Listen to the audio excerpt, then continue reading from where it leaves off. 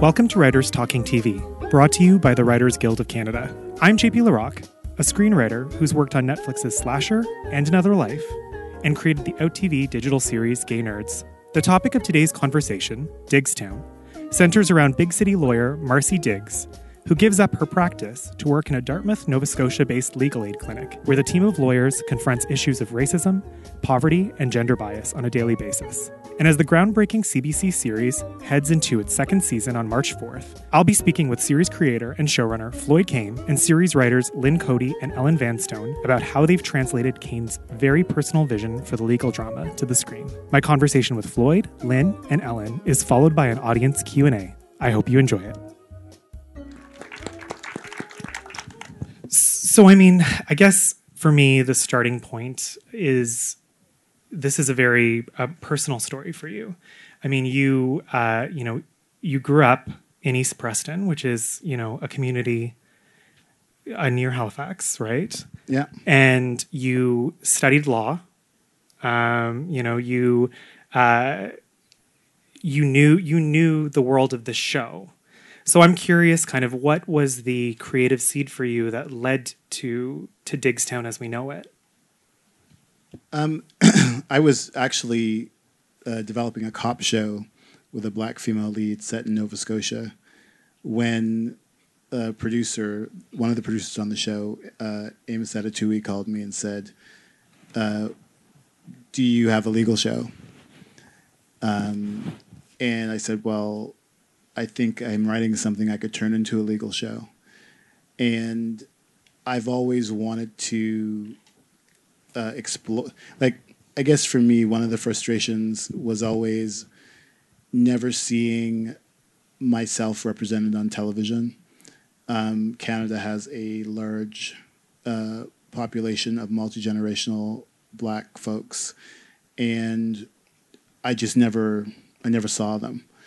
And so I think it was really important for me to represent those folks and one of those communities within the show, within Diggstown. So when I was developing it, that was sort of tantamount. And then what happened is I was actually talking to a friend of mine who's a legal aid lawyer who's now a judge. And he and I were talking, and he was telling me these crazy stories. And I just thought, no one's done this. I just thought, no, every legal show I've seen on television has always been about people who are rich or middle class who are hiring a high-priced lawyer to help them engage with the law. And I've just never seen a show that's been about working class people and people who don't have resources and what happens when they have to deal with the law. And that's kind of where the genesis of the show began for me. For me, I think the thing that immediately stood out to me was that you were focusing in on this world that doesn't often, I think largely because so many legal dramas want to get the glitz and the glam. You instead are like, well, let's talk about the people who are actually subject to the system, often in unfair ways, right? And and that is clear, right? Yeah, it's so funny. Today I went back and I looked at the Bible, which is the document that we use to sell the show, and I went back to look at the Bible to kind of see, okay, so how true is the actual show to what I pitched in the room. And there's this great quote that I can't attribute at the moment, but at the top of the Bible, that's basically says that the law was created to. I'm gonna mess it up, but basically the law was created to screw the uneducated, and I think that's it's a very interesting thing to posit in terms of the way that when you are disenfranchised, you have to engage with the legal system. And I mean, I think one of the things that's really quite amazing about the series too is that even as you're dealing with different folks who are marginalized in their own way, you also have them often confronting their own privilege as well, right? Where it's like, for instance, Marcie will realize that she has had access to an education, that she's had access to a corporate world. I feel like there's no character in this world who necessarily is off the hook for the ways in which they benefit from the system, right? Yeah, I guess I don't know if I've ever said this, but I feel like I never wanted Marcie to be the most brilliant lawyer, in the history of television. I wanted her to be somebody who makes mistakes, who's flawed, who does unethical things at times to get the right result. For me, like, her superpower is empathy. Yeah. So that's how I see her. Absolutely. And I think one of the most fascinating things for me is that, you have as a starting image her on this surfboard, right? Like her out in the water, it's this recurrent kind of visual imagery that, first of all, I think we're not used to seeing in Canadian television in general, but also too associated with the East Coast, and also an entire subculture that I think people don't ever even talk about, right? Well, it just, for me, that image is really about claiming space. Like, I live, like, when I was like living 45 minutes away from Martinique Beach where we shoot those scenes.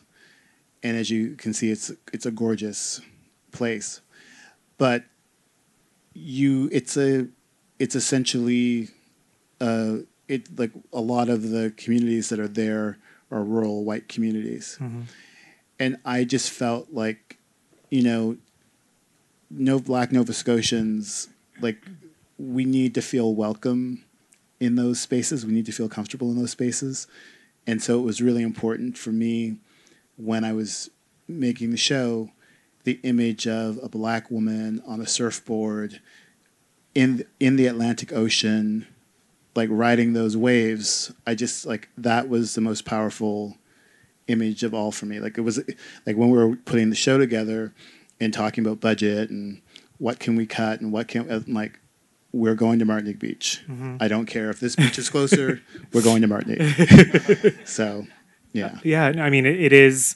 I think it's such a powerful symbol of that character, right? Like, it is so, and it is recurrent throughout the season. Whenever she's facing an emotional crisis, I find that the water. I mean, I recognize that there's the religious component of water, but I mean, she's often going to the water to kind of cleanse herself of whatever it is she's experiencing. We call it her church. Right on. Cool. Well, it's there. You can see it, right? One of the things that I find also really interesting about this series is you are telling a very specific story about a specific community, a culturally specific, community is a story. But you're also having to navigate the needs of, your traditional Canadian network procedural. If you can speak a bit about kind of that dance, right, of finding a way to tell a story, that is specific, but also the challenges of trying to also keep that broad enough for a mainstream, or even potentially for executives who are concerned about a mainstream audience, right? And sorry, just to say as well, Ellen and Lynn, like, if you want to weigh in on that as well, please do. Do you want to weigh in? Sorry, what was it? No, go ahead. You go ahead. Yeah. No, you go first. Okay. I think that for me, I think the moment that you make the choice to do a show about a Black female who is, like, going to be number one on the call sheet, and the show is really about her. Like, it's not a two-hander. It's like, she's our Alicia Florrick, right? And so to me, I think just by virtue of making that choice, the broadcaster either decides they want to come along or not. And, CBC, to their credit, they decided to come along. In every single way? Yeah. I mean, here's the thing. I think the executives were really, they've been really good in terms of wanting the show to be even more specific, right? Like, I feel in the second season of the show, we spent a lot more time in Marcie's community, telling stories with her in her community, involving her parents, talking about, I think we got really specific about a lot of issues, a lot of the humor in some of the later episodes in the second season is very culturally and racially specific. So and they've never said no. Okay. I think if anything, the challenge, I think the challenge for CBC with the show has just been sort of how do you market this show to a Canadian audience who are not, even though they're used to watching shows like Scandal and How to Get Away with Murder, they're not necessarily, they have never been prepped for watching, people who are black in lead positions on television shows in this country. So I think that's kind of, been more so the challenge. No, Lynn, you're nodding to that as well. So I'm actually thinking I can't believe we're allowed to explore as many issues around diversity and racism as we are. And I think part of it is that we camouflage them in really great stories about interesting people, and it just so happens that they're diverse. But I was just thinking about my episode for season 2 where I just kind of couldn't believe all the cross currents we had going on, because we had a gay man who was in a custody dispute with his partner, and he was a racist. And this kept coming up. I'm sorry for spoilers, Floyd. I won't tell you how the case ends up.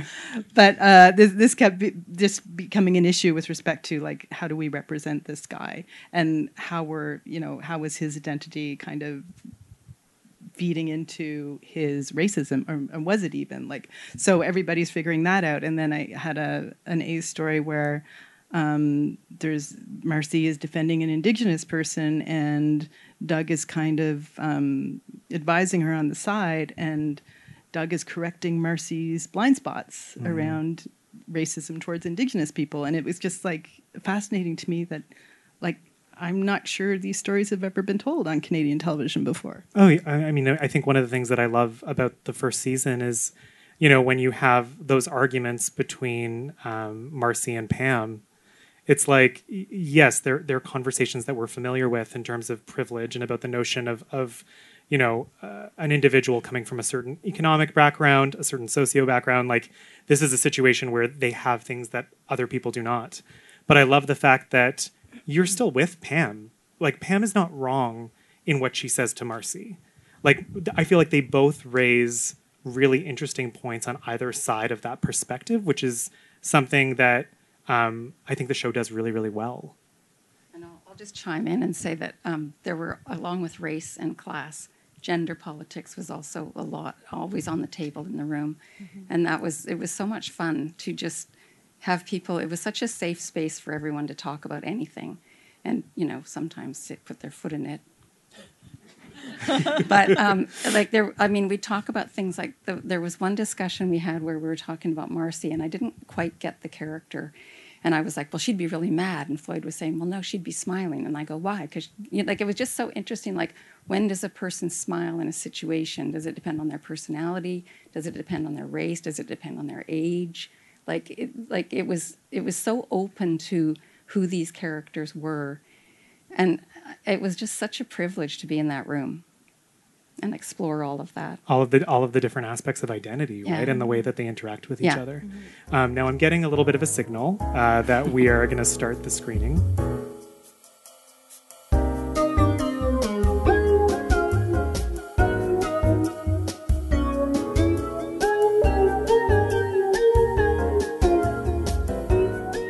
I think what's really quite lovely about that episode is that it again, encapsulates something about this series, which is how do you remain resilient? How do you remain hopeful in the face of like a system that seems uncaring, right? And I think that, you know, again, throughout, I mean, I think it's a very bold choice to have in the season finale, Marcie lose, right? If you could speak to that a bit. The baby killer. Oh, there's some baby killing. The baby dies because Floyd always goes for the dark. We actually fought so much about the ending, and if we could stand to have an unhappy ending to that story. Yeah. I mean, for me, one of the things that I find so interesting is, you know, you guys also run the gamut in terms of topics that are dealt with. Like, I mean, you talk about immigration and CSIS. You know what I mean? There's child custody, for instance, in this particular episode. You know, you go into teenage prostitution. I mean, how do you source these stories? Where do they kind of come from? Well, a lot of them are from, like, the story that we just watched was actually from an actual case that happened in Nova Scotia. And we had talked to one of our consultants about it. And I think the reason why we, like, the ending, we decided to make her lose was because that's what happened in the real life case. Mm-hmm. And I just felt Marcie shouldn't always, like, I think we've all agreed that Marcie shouldn't always win, mm-hmm. like, because that's not interesting. Mm-hmm. And it always feels like she should lose. Like one of the things that we tried to do in season 1 and we've continued to do in season 2 is this whole idea of sometimes even when she wins, she loses. Yeah. Right. Like in the episode 1 of season 2, which premieres March 4th. Everybody watch on March 4th. It's one of those things where, like, she wins, but she loses, and I personally like shows that do that. So that's kind of something that we try to do throughout the show. I mean, it's clear that you're also navigating a lot of different points of view. How do you, with a show that's, again, you know, that has a diverse cast, that has a cast that explores, I should say, a cast or a group of characters that explore their different relationships to privilege, their different relationships to access, and their different lived experiences. How do you come to an understanding in the room, right? Like, what is that process like in terms of pitching a story and saying, all right, like, this is one aspect of the story, but hey, like, maybe you're not paying attention to the lived experience, you know, whether it be as a woman or as a queer person or as a person of color, like whatever that may be, right? If you could speak to that a bit. Ellen? I think that what we do is, first, I think we're extremely respectful of the opinions in the room. Mm-hmm. I mean, I've heard stories about some rooms are run in a specific way where only certain people get to talk. In my room, everybody gets a voice. That's sort of the number one in terms of the way that I like to run things. But also, I think it's really important that the people who are in the room are there because they're, like, I mean, Lynn and Ellen are extremely accomplished and talented writers, and they're great listeners, and they, like, have tons of empathy.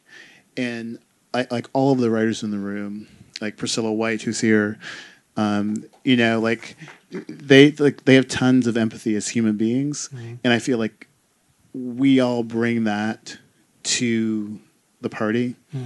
And that enables it. Like, so when we're telling stories that are outside of our zone, we use that empathy to try to make sure that we're presenting, you know, a character not necessarily in the best light, because we're not looking to paint everybody as, you know, perfect, but we're really trying to dig for that universal humanity that we can explore in terms of the stories we want to tell. I think we really talk through stuff too, even given the fact that, you know, we always have such a short period of time, or not as much time as we wish we had to break every story. But just because you have to be so thoughtful when you're writing about issues like this and people in these situations, and mindful of the fact that, you know, your own lived experience is not the same as the people you're writing about. And so I just feel a lot more confident about tackling those stories because we had this room, and I was surrounded by these people, and I knew as long as we talked things through thoroughly with one another, I felt like we would always come to something that felt real and true. Now, I'm sure that there was probably some conflict along the way in terms of hashing things out, right? Getting to the point of a story, saying, you know, in deciding kind of an endpoint, right? And what's realistic and what's not. Yeah. I mean, I feel like those would probably be evolving conversations in the room. Well, that sort of harkens back to the end of this story, because I feel like I just remember we talked and went back and forth and back and forth. And we really did have this feeling like, oh God, can we end an episode of TV like this? Because it was, I mean, I remember like crying when I heard the story from the legal aid lawyer, and crying when we were breaking it in the room, and crying when I first saw the episode. Like, this story never fails to make me cry. And just the idea of doing that to our audience, you know, is that was something we really had to think about. Nice. Ellen as well? Yeah, I just want to add, like, before I talked about the safe space in the room and all of that, but it was kind of, writers are so perverse. We're all so insane. But the thing is, it was safe enough that we could feel uncomfortable. Like, the conversations would open up. Like, one thing I learned from Floyd, like I was joking about, you know, and then the baby dies, but Floyd would go into these places that when you're used to surviving in a room or making up stories, you kind of go with the craft or what you think is wanted from you or what's expected. And this room seemed much... There was wide open spaces of unexpected discussions, and we went to some very uncomfortable places, for me anyway, and learning places, and Lisa Codrington's here too. Lisa Codrington and Priscilla White and I are all from Winnipeg, but we came from very different Winnipegs, and it was just so interesting, and it's all credit to Floyd for just opening up that room to all of these like very weird, uncomfortable situations, and I think it shows up on the screen. Like, it goes places that I haven't gone to in my experience as a writer. Now, do you feel that in telling a show with, you know, having this historic show, this show with an African-Canadian female lead in a drama, do you ever bump up against kind of like the burden of representation? Where in this case, it's like, you know, people get really excited about the opportunity to see themselves on television, but then because there's a lack of representation, you feel the pressure to have to speak to many different experiences. You know, did you ever navigate any of that? I mean... I'm trying to, like, because it's a big question, yes, so I'm trying to...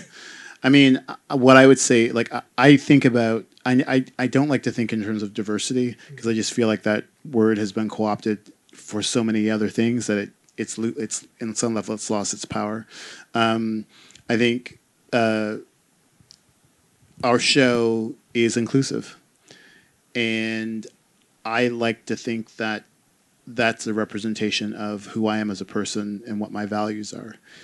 I don't think of it as a burden.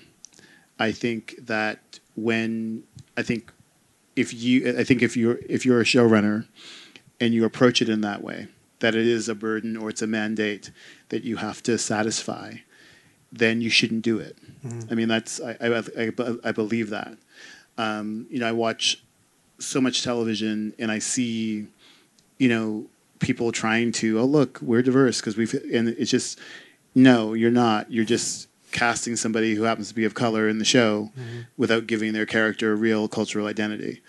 And so for me, I just feel like it's really important that and I think we all kind of have practiced this in the room, like when we're creating shows and we are talking about a character who's from a community that either that we're unfamiliar with or that we don't have represented in the room, we spend a lot of time talking about being careful that we don't want to make the story about that person's difference. Mm-hmm.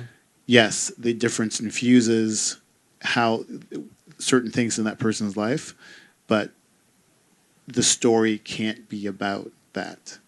And so for me, the whole idea of inclusion is just, I mean, it's so easy. It's a go without saying. I don't even think we really I don't think it's so much discussed in the room mm-hmm. as a thing. It's just kind of, well, this is what we want. I want to do here. This is what we want for this story. Mm-hmm. Why don't we mix this up like this? Like it's really just kind of we want to show the world. We want to be inclusive in terms of like showing all communities in the series. Mm-hmm. No, I mean, do you find it frustrating that in doing so, in kind of taking that approach to storytelling, nonetheless, kind of the way then you have to navigate how it's put out into the world, whether it's kind of navigating the press of it or, you know, promotion. I mean, it's kind of telling a complicated story and telling a story from a very specific point of view, but then navigating how that's kind of put out into the world and marketed, right?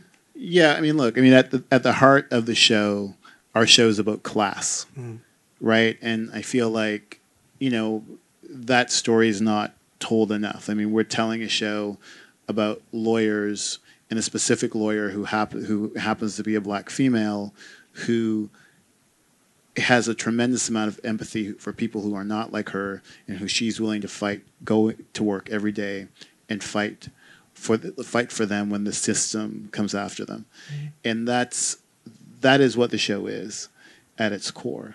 And we don't talk, like, and when I say we, I mean in terms of the marketing and whatnot of the show, that message sometimes gets lost. Yeah, they're looking kind of for a marketable, that nice little hook, right? That will, okay, this is what makes it sexy. This is what will bring eyes to it. Well, I mean, I think unfortunately it's one of those things when you're trying to cut through the clutter of 590 some odd television series that are on. It's like, well, what's a story that the Canadian media is going to seize onto? Mm-hmm. Well, it's the first. Mm-hmm. So that's sort of what was put out there. But I think if you watch the show, you see that really it's not a story about race; it's a story about class. Mm-hmm. It's funny. I feel like the show is a bit like Marcie because Marcie's just trying to do her job, and sometimes the race question is imposed on her. Mm-hmm. Like, why are you defending a white person, or why are you defending an Asian person, or well, you should defend the black person. Yeah. And Marcie's not the one who's doing that. It's people putting that on her, and it's the same with the show. People put that on the show. Mm-hmm. Yeah, no, I feel like. In many ways, it is really interesting, right? Because again, you're bringing Marcie in, you're having Marcie very much directly experience, kind of on a larger sense, what the show experiences, right? It is kind of interesting. Now, I wanted to ask, in terms of one thing that I find really interesting is you're navigating 6 episode seasons. One of the things that made me very sad was after watching the first season, I felt very attached to a number of characters and wanted more. How, like, when it comes to making storytelling choices and you have that much real estate, how do you make those calls? How do you make the decisions about kind of what stories make the cut, what characters get the focus? And again, kind of keeping in mind this larger idea of wanting to be equitable, right? It's so hard. It's really hard.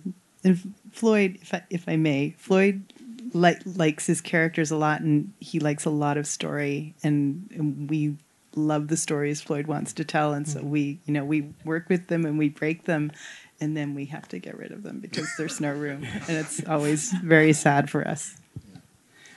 We leave a lot on the floor, because it's. I mean, I remember, what was the story that we wanted to tell? Oh. Well, we wanted to like. There's a character in the pilot, Reverend Slaughter, who Marcie holds responsible for the death of her aunt, and so we wanted to bring that character back in the and have Marcie and him having to interact with one another, and we just didn't have the space to do it. We also had a really great. We ended up doing a truncated version of it, but we had a really great story involving Colleen and her ex-wife, and we wanted to tell that full, this really great full story. And we ended up truncating it because I didn't want to lose the story because it just was real. It was a really good C story to have in the show, but it's hard because we have a large cast of fantastic actors, and I really want to give everybody a chance to shine. Yeah. Now, I know one thing that you've gone on record as saying is that you found it difficult kind of when you were initially staffing the second season in terms of finding Black female senior writers in the Canadian industry. Did you notice at all a shift in terms of that staffing between season 1 and season 2? Do you think that things are getting better in that regard? Well, I know that's incredibly well, bad, no, but it's a good news story. I mean, because the people who I went to were all working. Yeah. So it's not like they weren't. It wasn't like I couldn't find the senior Black female writers because they were all otherwise employed. So I think that's a good thing.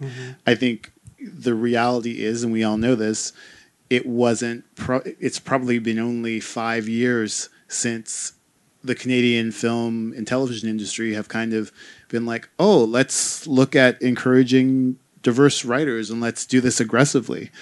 And so, yeah, people there's this critical mass of new writers that are slowly, coming up through the ranks. But in terms of senior writers, I mean, there's a huge gap. Floyd, you're really aggressively seniorizing those writers now. Well, senior as in room experience, not in age, but it is one of those things where it's you just really, I don't know. It's for me, I just kind of chuckle because I'm very happy. There are people like Chernold Edwards, who I'm extremely happy for because, when they were here trying to work, it was really difficult for them to find jobs. And it wasn't until they made the move to the U.S. that, people started knocking on their doors. So, yeah, I mean, it was challenging for me, but at the same time, I have to say it's been extremely fulfilling to be able to have a show and go, you know what, this position and this position, they're they're reserved because I want to build up a critical mass of writers of color in the industry. So I mean that's satisfying. Yeah. Now, do you find that you're still navigating? I mean, you've spoken to CBC being supportive, but in terms of other forms of systemic pushback, in terms of the story, whether it be the stories you're telling, whether it be in telling the stories that you want to tell, how are you navigating that?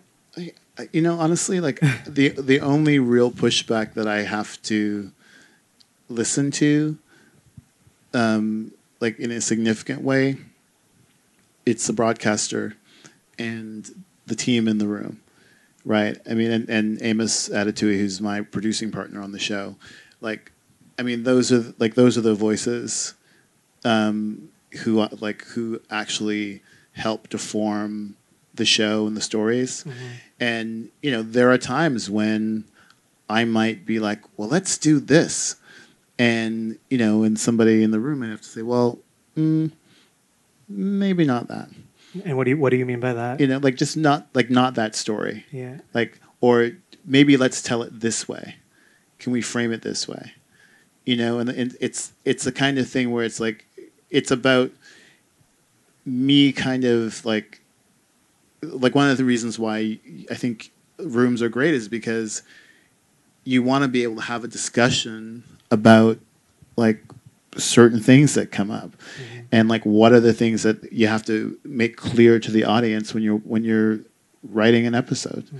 And I think that we kind of like, you know, it's beneficial for us, and for me anyway, to like have this group of really creative and passionate people who, you know, aren't afraid to say, well, I'm not sure that works, or that's too dark, or I don't know about this. And you kind of go, okay, well, let's like look at it. Let's have that conversation, right? You know, and I think that's really important. The having of the conversation, even if it's difficult. Yeah, because shows. Well, I just think that shows aren't like, I know we talk a lot about the showrunner, but no one person makes a television show. Like, you know, everybody contributes. Like, even regardless of who's credited on screen, that's a joint effort. So I just think it's really important to, you know, acknowledge that. Now, in speaking to Lynn and to Ellen, I mean, do you find, I know obviously that like what we were speaking before about kind of how you have some familiarity with some of the specific neighborhoods that you guys will be dealing with on the show, but do you find there to be any kind of challenges in terms of navigating, let's say, sensitive cultural topics or asking questions that maybe, you know, might be outside of your reference, right? Like how, and navigating that in the room and navigating that in a creative way. Well, I just, I had like tremendous shame that I grew up in Nova Scotia and I had never heard of the community of Preston. Like I just never heard of it. I grew up 3 hours away from Halifax, but still, that's like, yeah, on an island. So, you know, I was removed again. But I just, that sort of is something that sort of drives me crazy. But like still working on the show, I just feel like, you know, I can talk about Dartmouth because that's where my parents live, and I can talk about downtown Halifax because that's where I used to go partying with my brothers when they were going to university there. You know, so I know about all these pockets of Halifax and of Nova Scotia, but Preston was the one thing that was just like a blank spot in my upbringing for whatever reason. So that's still something that kind of bothers me.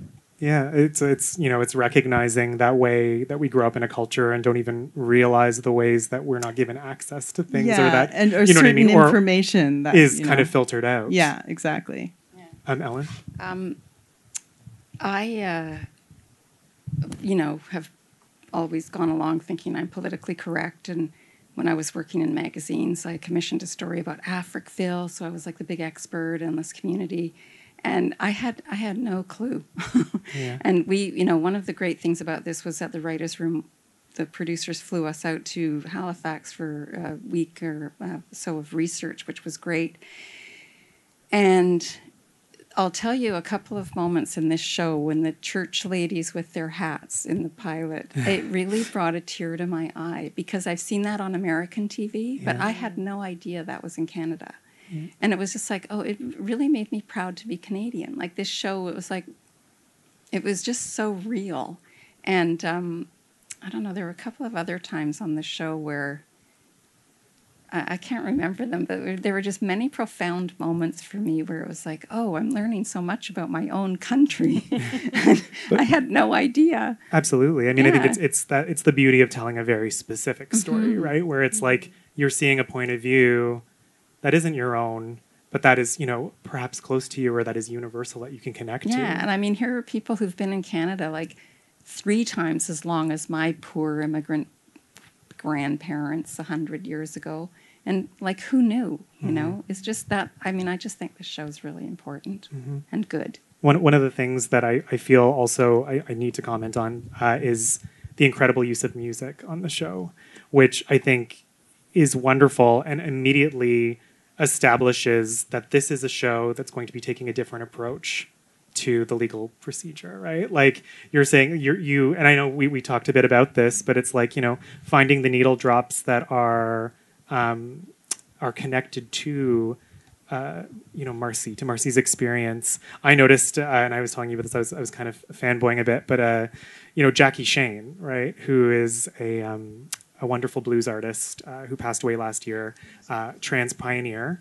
There's a needle drop where, you know, her music's used throughout an episode, and it's so well used, and it perfectly complements the story. But it's this moment where again it's like the brackets of the show are specific, which is really nice. Yeah, we have an amazing music supervisors, Michaela Simons and Michael Perlmutter, and they've just been like, they're really like, we kind of push them a lot, and they kind of always deliver. This year we actually found this obscure Tina Turner track, and we just were like, okay, can we afford this? So we gave it to them and asked them to check it out, and we actually have it in the show for the season premiere. So I'm like really excited about that. It's exciting. We also, one of the things, because music is like really important to the show. So one of the things that we did, we decided to do this year as part of the launch, was to do like a series of mini concerts called the Diggstown Sessions, and we're going to local artists who like from Toronto and from Halifax who have music in the show. We got them to come in the studio. We did like a live taping of them like performing a few songs. There's some interview content, and the idea is that we're going to launch that starting on Sunday. The concerts will go live. So we're just actually, if anyone is interested, you can register at www.diggstownmusic.com. And, we just feel like we wanted to kind of use the show as a platform, not just to encourage people to watch Canadian television, and to represent diversity in Canadian television, but also in the music industry, because we, have this great platform. And all these artists are just like, it's amazing to listen to them. Are you able to kind of speak at all to the direction that you're going to be going in season 2? Well, when you're doing 6 episodes, it's sort of like one of our executive producers, she always says, well, like Brenda Greenberg, she always says, well, you're still doing season 1. So in a lot of ways, we're still doing season 1. But what we did is we did a 6-month time jump, because we wanted to be able to bring Iris back in a different capacity. Because one of the things you do when you're looking at your show at the end of each season, you do a postmortem. You look at the things that aren't working, the things that are working, the things you wanted to achieve, the things that you didn't achieve, and you try to make it better in season 2. So I think for us, a couple of things. We wanted to bring Iris more into the fold of the ensemble. We also, one of my inspirations visually for the show is the Michael Mann movie, The Insider.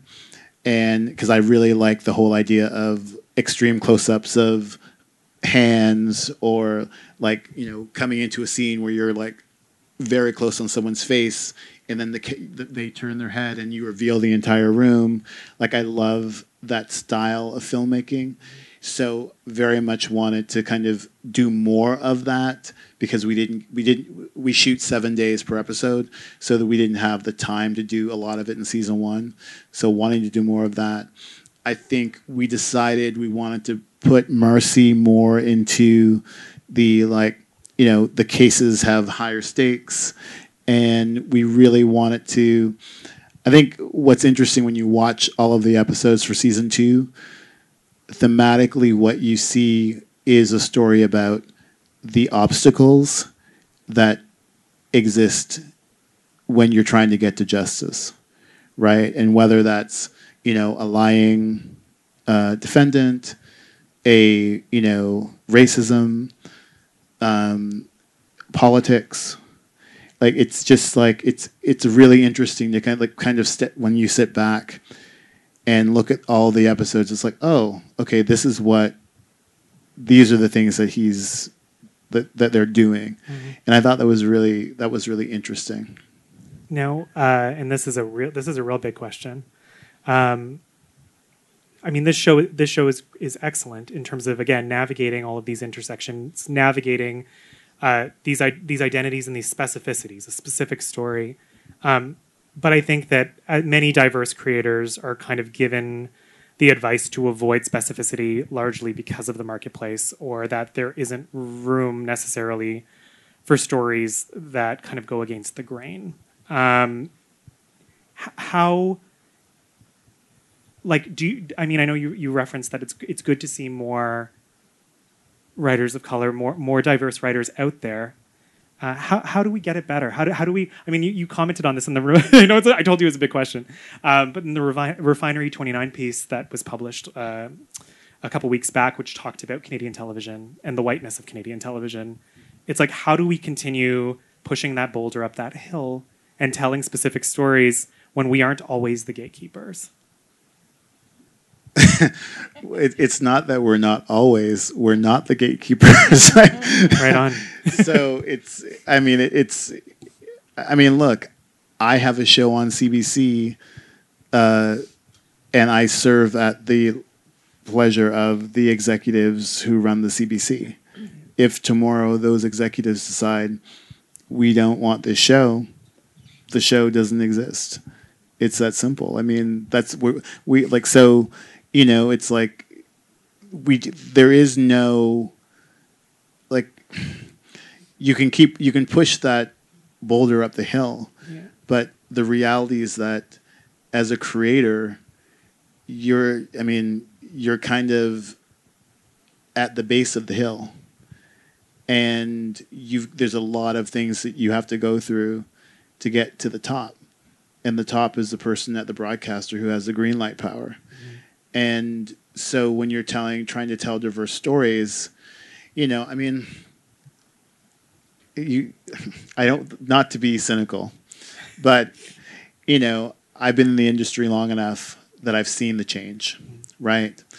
And I've witnessed how, you know, back in the 90s and the aughts, you know, you would have these diversity programs where we'd all be thrown in together, and, you know, and then everyone would be surprised when the complexion of the industry didn't change. And I feel like what kind of happened in the last 5 years is that people, because of what was happening in the U.S., because, you know, we can't be pioneers, we have to be followers. You know, what was happening in the U.S. with Oscar So White and all of these studies coming out talking about the industry and the lack of, like, diversity within the industry, the lack of inclusion within the industry. Suddenly, everybody started talking about inclusion, diversity, blah blah blah, and you're just like, I mean, like, you know, here's an example. Scroll through, and I'm not singling them out because I'm trying to hate on them. But the point I'm making is this. So you go and you look at the list of the jurors for the Rockies. Okay? Mm-hmm. You look at who's in that list. You look at who's Canadian on that list. And then look at who's diverse on that list. And it will speak to you about where the industry is at in terms of the leadership being diverse. And it's a significant issue, and we just haven't, like honestly, I do not believe there is a will to change it. Mm. I don't think there is. And so therefore it's like we have to hope as people who are diverse, that there are really good people who believe in inclusion in their bones, who want to make inclusive shows and films in this country. You know, and I'm not saying this because I'm working with them, but I can say this, you know, the executives who I've worked with at CBC, one of whom has been there for a long time, and I've known her for a long time, Helen Azamakis. I mean, you know, they are extremely supportive people. Like, they believe, like, I believe Helen and Deb, who I work with, and Sally believe in these things, right? So it's just about, but the thing is like it can't just be CBC. Yeah. It has to be everybody, right? So that's sort of, what we're dealing with. So I'm getting the symbol. I know that I'm sure some of you have questions. So we're going to open up the questioning to the floor to hear if you guys kind of want to weigh in. Hi. Hi, my name is Kate. First of all, thank you. Oh, wait 1 second. Sorry, we're going to get a microphone to you.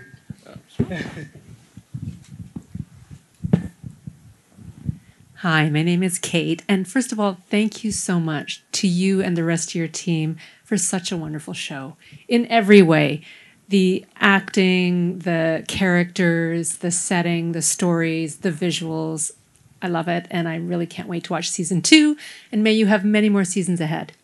My question is, when you're breaking the story arc for a season, do you typically look at each character's emotional journey? Like, does Marcie need to go somewhere with her ego in her work and her journey with her boyfriend? Do you establish that and then wrap the legal stories around that, or how do you break those arcs for the season? Thank you. We do kind of do what you describe. I mean, it's hard, like gazing back through the mists of time to when we were sort of starting to think about season 2, let alone season 1. I do remember that Floyd came in with some sort of key ideas, but generally I do remember, putting something on the board along the lines of, this is what Marcie is going through this season. So it's not necessarily an arc, but it's an emotional journey that we kind of want to send her on. And then we would do the same thing for the other characters. What's going on with Doug? What's going on with Pam and her father and all her ambivalence about how rich she is.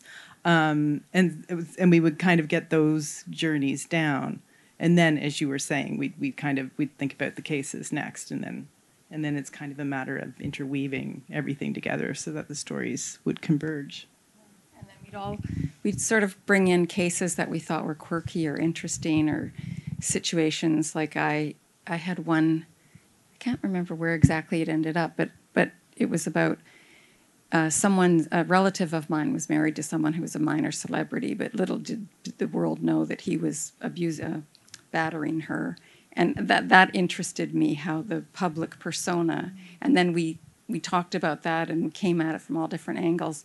And then you figure out a story, a legal story, and then, well, which character would find this the most challenging, or how can we fuck up some character with this legal case or something? And then, it all kind of eventually, organically, it all seems to settle somewhere. Yeah, and then sometimes like a character would just like immediately pop up and cleave to a given story. It's like, oh, that's for Reggie or that's for Doug.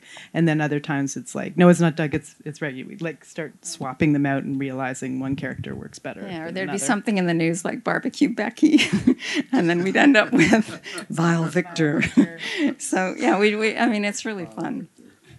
Sorry, are the legal stories only set in Canadian, or do you get them from anywhere? Sorry, just to repeat the question, do you get the legal stories? Are they only in Canada, or do you get them from Barbecue Becky internationally? was an American thing, right?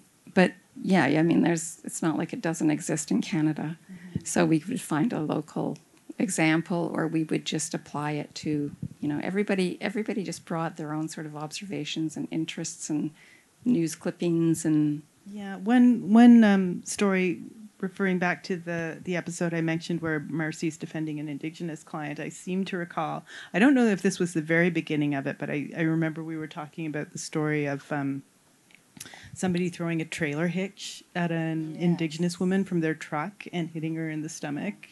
That horrible story, and I think she later died. And we just, I feel like that's where we started from, and then we came up with a completely different story, but it was through that discussion that we came to it. It's interesting because as we're talking, I'm realizing I'm remembering now. We brought our emotions to it. Like, I feel like all the stories came from a place that was emotionally resonant for each of us. Like, it wasn't just a sort of paint by numbers thing. It was like, this really affected me, or this happened in my family, or this happened and then we went from there. Hi there. The microphone's going to come along. Yeah. Thanks. My name's Edward, and I was just interested. You've got a lot of story threads going on in there, And I thought the rhythm worked really well. And I just wondered if you could talk about your process for how you work on all those different story threads, the A, B, C, and looked like there was a D story there too, and how you integrate them all and how you determine like your cuts, how much time to give to each one. I think we tend to give I think one of the things we try to do is because I'll speak about the D and the E and the F, because I know that like when we are in the later episodes of season 2, we go hog wild in terms of the number of stories that we have happening. And I don't like to think of them as stories. I think of them as character threads. And we're just and usually I will give 3 beats to those because I think that's enough for the audience. But we're really, because once again, the show has a huge cast, and we're really trying to service as much as we possibly can. And so sometimes it's we'll put 4 of them in a room together, and they'll be talking about all 4 things, and then later on we'll spin off, and we'll see the one person dealing with the thing that he or she brought up in this conversation that they were all having, and then later on we'll pick it up at the end as a little thread. I'm trying to think of an example without giving stuff away, but I think in the season finale for season 2, we have the story of we have a story involving a white woman who is accused of setting homes in North Preston on fire. So that's our A story. Our B story is God, I'm not going to remember this. Land. It's title to the land. Yeah. So it involves Marcie's parents and Reggie, and there's a dispute about land. And then our C story, Ellen. It's in my Get your paper. And so we won't make you get it. No, but then it's and so then our C story involves Iris and her mother, and sort of what's set up in the premiere is that Iris's mother is an alcoholic and may have been abusive to her as a child. So in the season finale, Iris is attacked by the husband of a client. And it's about sort of her reaction to that, and then her reaction to her mother, she and her mother having a come to Jesus moment. So there are those 3 stories, but then there's Marcie, Avery, and everything to do with that relationship. And then there's Pam and Avery and that relationship. So it's we're trying to we're always trying. I always want to give all of them a moment, and it's very hard to resist, right? So I'm typically disciplined in the beginning of the season, but around 4 and 5. I go a little bit crazy. Any other questions? We have, I think, time for about 2 more questions. Yeah. Hi. Sorry. I was wondering about something that JP actually said. He said that the storyline between Kim and River showed that the system was unfeeling, and I was wondering if that's what you were trying to show, because it seemed to me. Well, I'll just ask. Do you think that it would have been better if River had gone back with Kim? No, I don't think. I think that because it's not reality. So no, I think that the right decision in the show was for the judge to say you're not capable of raising this child. So yeah. One more question. I'm going to say right over here in the back. Hello, I just wanted to say congratulations first on doing this show. I've been watching more of Canadian film just recently, and I'm happy that there are many different type of person of color which are playing lead in at least I counted 3 or 4 CBC TV show currently that we can watch. And this makes me really happy because it shows a lot of representation. And I'm also very interested about you bringing very political issues that are current to the story that we can also relate to. And for example, like in that first episode, I haven't watched Diggstown before, but I've heard a lot about it, and I've followed a lot about what was happening around the conversation, and it made me want to see more of it. But like in the first, in this episode that I watched, there was like how different words bring different things to different characters. So that little piece of like catness in somebody else's mouth became a little bit more like a microaggression, and she pointed it out, like how it hurt her, and how she's like looking around that. And I'm curious about like those other issues that you mentioned about immigration and things like that, how you think and develop that in different story in the show. I think that we just, I mean, for me, it's really about finding, like, I'm very interested in exploring legal issues that we haven't explored before. So, like, you know, I don't know if you guys know, but there is this case in Halifax, and hopefully I don't get the name of the defendant wrong, but Abdu Abdi, and he was a kid who had been brought to Canada. He was in foster care most of his life. They had, like, the foster parent, like, no one in the system had ever thought to get him, make him a Canadian, like, get him a Canadian residency or his citizenship. He committed a crime. They decided they were going to deport him and to a country he'd never been to. And so there was this ongoing fight that happened. And anyway, he ended up winning. And so, and not being deported. So we wanted to do that a version of that story.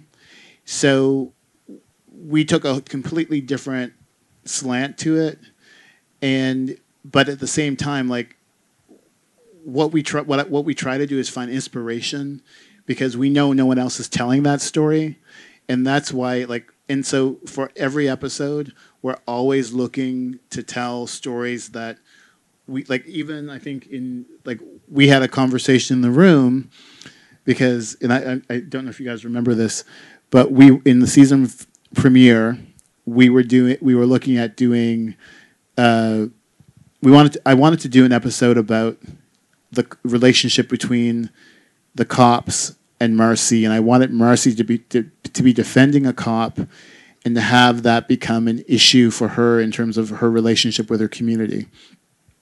But what we didn't want to do is, and we talked about this a lot, like, we didn't, and I think at one point on the board it was a shooting.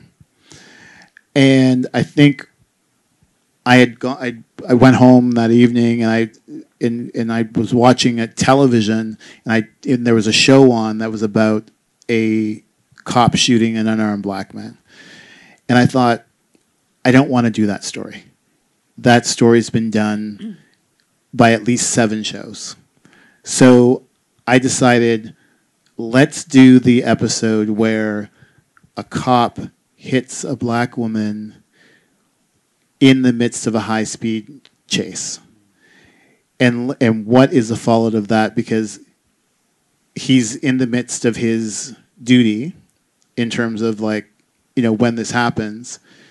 But is it about the fact that when police are going through black communities, when they're driving through black communities, are they less careful? And so let's have Marcie representing that character, and let's see how that impacts how her community sees her. And so that's the way that we kind of take real issues, but then we fold them into the kind of stories that work for Diggstown. And then I'm just going to quickly add, and then there's layers and layers, because sometimes in the room we'd say, well, is the character black or white?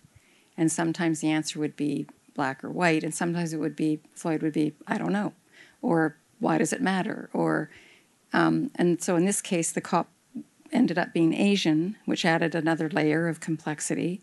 And then you were talking before about how the system and this and that can work against what Marcie's trying to do, and sometimes the client works against it, and in this case that client worked against it. So there's layers and layers and layers of complexity, and then it comes back around to, it's not a show about black or white or male or female or this or that. It's really about the system. It's about any human being with layers and layers of all of that.